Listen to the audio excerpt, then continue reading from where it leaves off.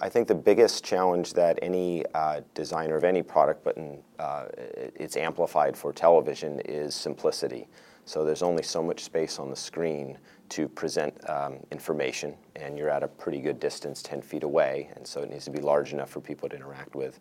And we have lots of ideas and features that we could potentially bring to our customers.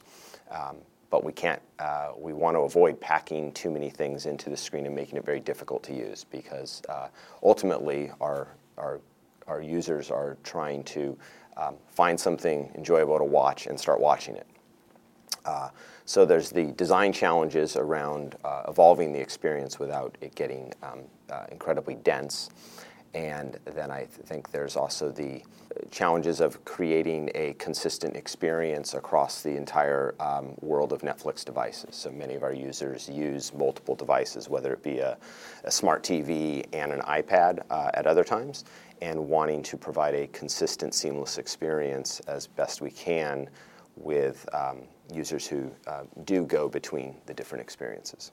We certainly try to exploit or make use of the unique characteristics of a particular device. Gaming console is a great example, where there might be specific keys on a controller that are very commonly used across all experiences, and so we want to take advantage of those. But those wouldn't exist on a smart TV, so therefore we have to have the proper replacement for those interactions, most likely within the user experience.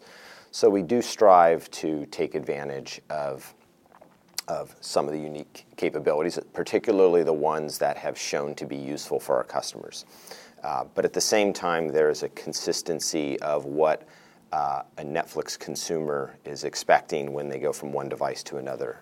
There's a common practice of watching partially on one device and then picking up where you left off on another, and where that's located and how you get to that, and making it very clear that I can pick up where I left off is important to have that feature available across the many devices.